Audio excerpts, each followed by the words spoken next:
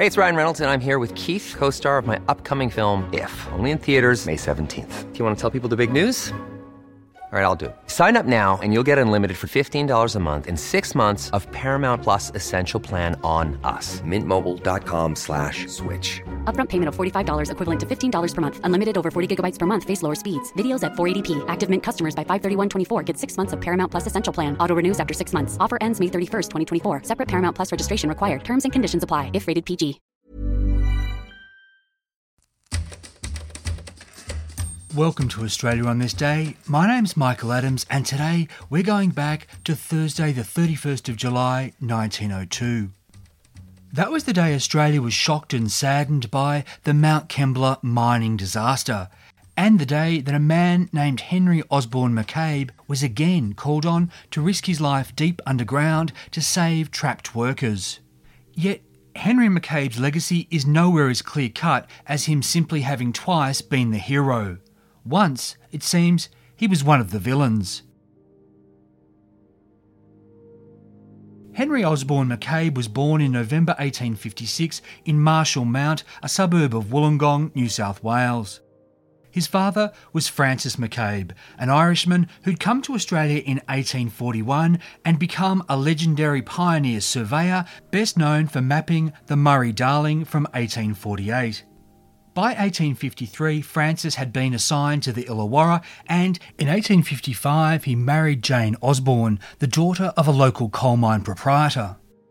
In 1856 they had their first son, that was Henry, and the next year Francis's father-in-law installed him as the manager of the Mount Keira colliery at Bulli, just outside of Wollongong.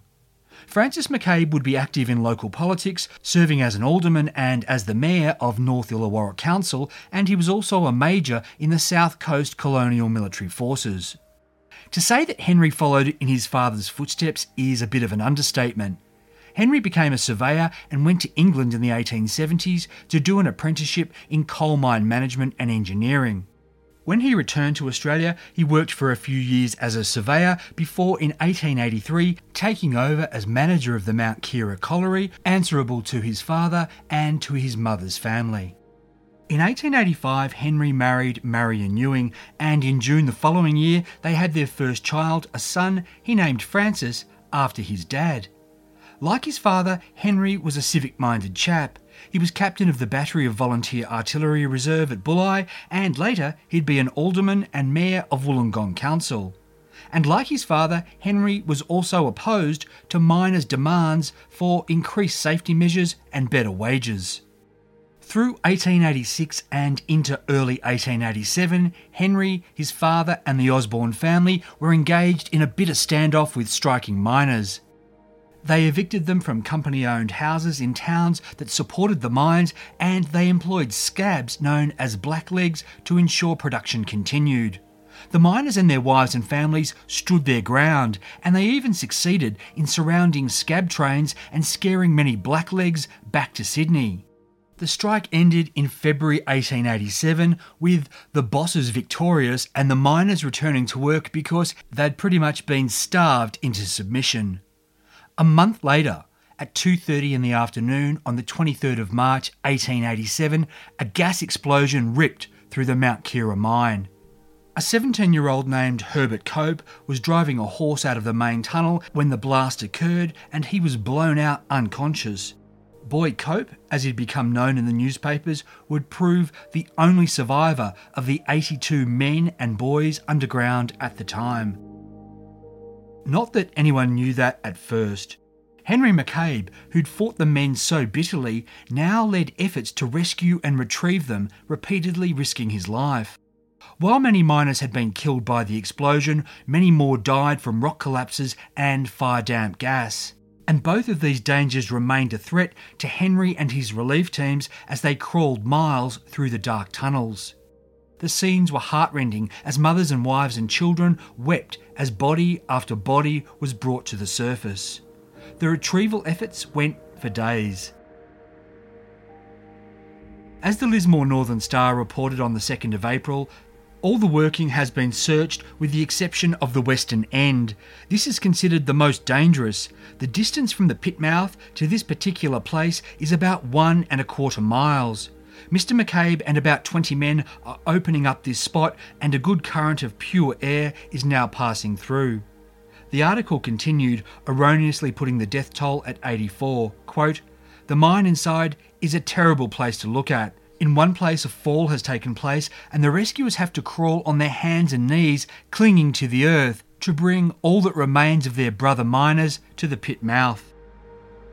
Here's how the Daily Telegraph on the 26th of March reported the immediate aftermath of what was Australia's worst industrial disaster.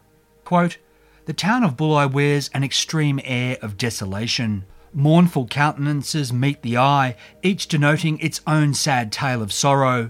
Widows and children weeping tears of grief, coffins containing the bodies of the victims, travelling in a stream from the pit along the road, make a picture which strikes awe into the most hardened heart and makes one realise the omnipotent power of God above, who controls the destinies of our checkered careers. The sight is one which may perhaps never happen again. God forbid it should." Was it God's doing or man's? A coronial inquest was held to find out. Henry McCabe testified that the ventilation system had been adequate to deal with the smallish amount of gas occasionally present.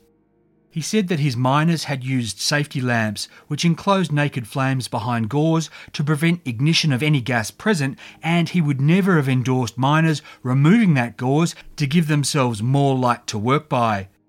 Henry also said he wouldn't have allowed miners to light the fuses of the explosive charges they set into the coalfaces using the naked flames from these lamps. But the inquest learned that more gas than he allowed had been present, that key doors hadn't been kept in the right position to allow proper ventilation, that safety lamps had been found unlocked beside dead miners, and there had been no inspector present.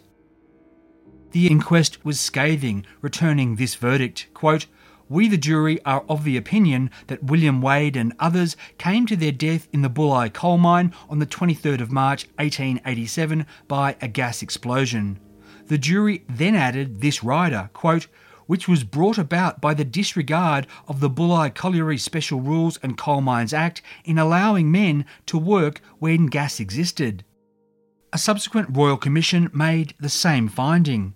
Yet, even before these official inquiries, after interviewing miners, the Sydney Morning Herald on the 26th of March reported, quote, "They say that the company has succeeded only too well in its determination to fight to the bitter end and crush the miners.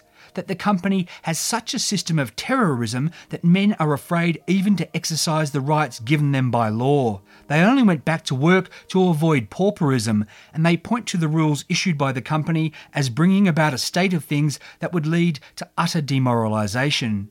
In this case, they distinctly say that if they had their own check inspector, as the law entitles them to, this disaster would never have happened, but because whoever moved for it would be a marked man, they have not ventured to do so." All of this was incredibly damning, yet Henry, his father and the Osborne family suffered no consequences.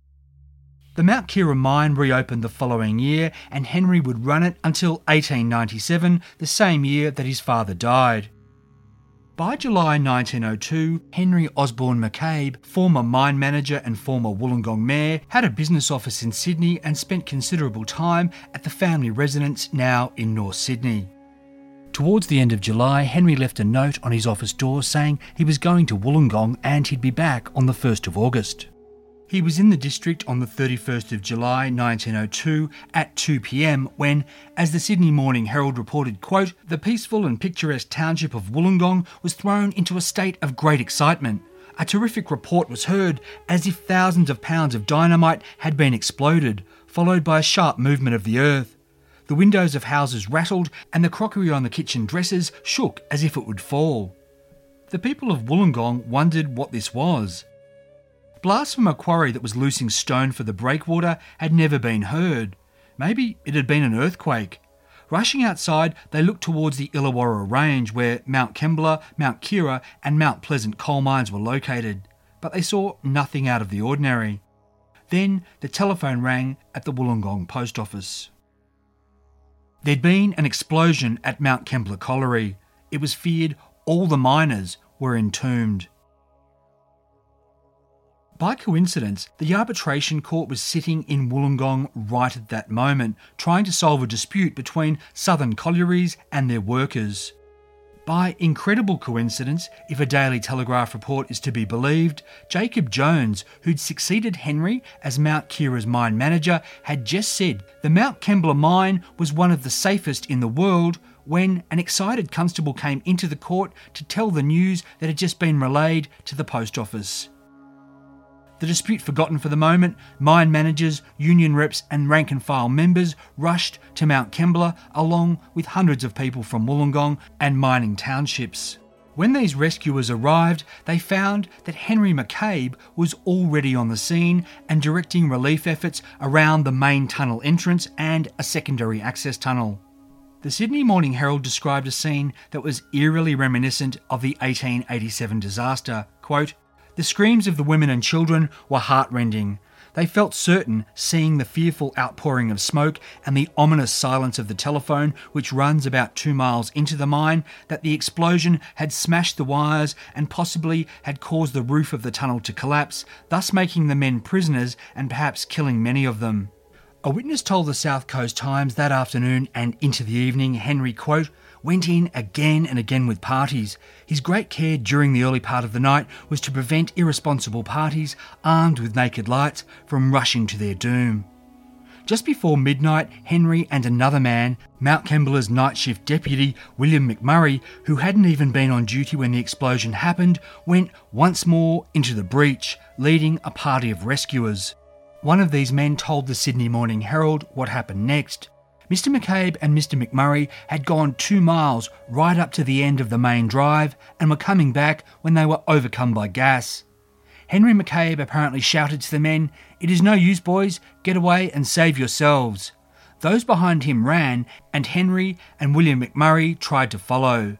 They didn't make it out. This same witness was then part of several rescue attempts that were driven back by gas.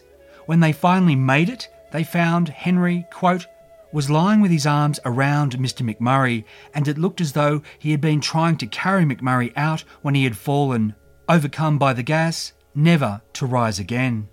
In all, 94 miners would die, with Henry McCabe and William McMurray bringing the toll to 96, making it Australia's deadliest industrial accident to this day. Yet 94 men were rescued, making Henry McCabe's sacrifice all the more poignant. His body was taken to the artillery barracks in Wollongong, and he was buried a few days later with military honours in a funeral attended by 3,000 mourners. The subsequent inquest and royal commission into the Mount Kembla disaster was like a replay of those 15 years earlier. The disaster had been caused by the company not taking safety seriously and allowing the use of naked flame lamps. And again, no individual or company was held responsible. I'm Michael Adams, and you've been listening to Australia on This Day. Make sure you're subscribed to get every episode as soon as it's released. If you've enjoyed the show, I'd love it if you could leave a review and rating at iTunes or wherever you get your podcasts.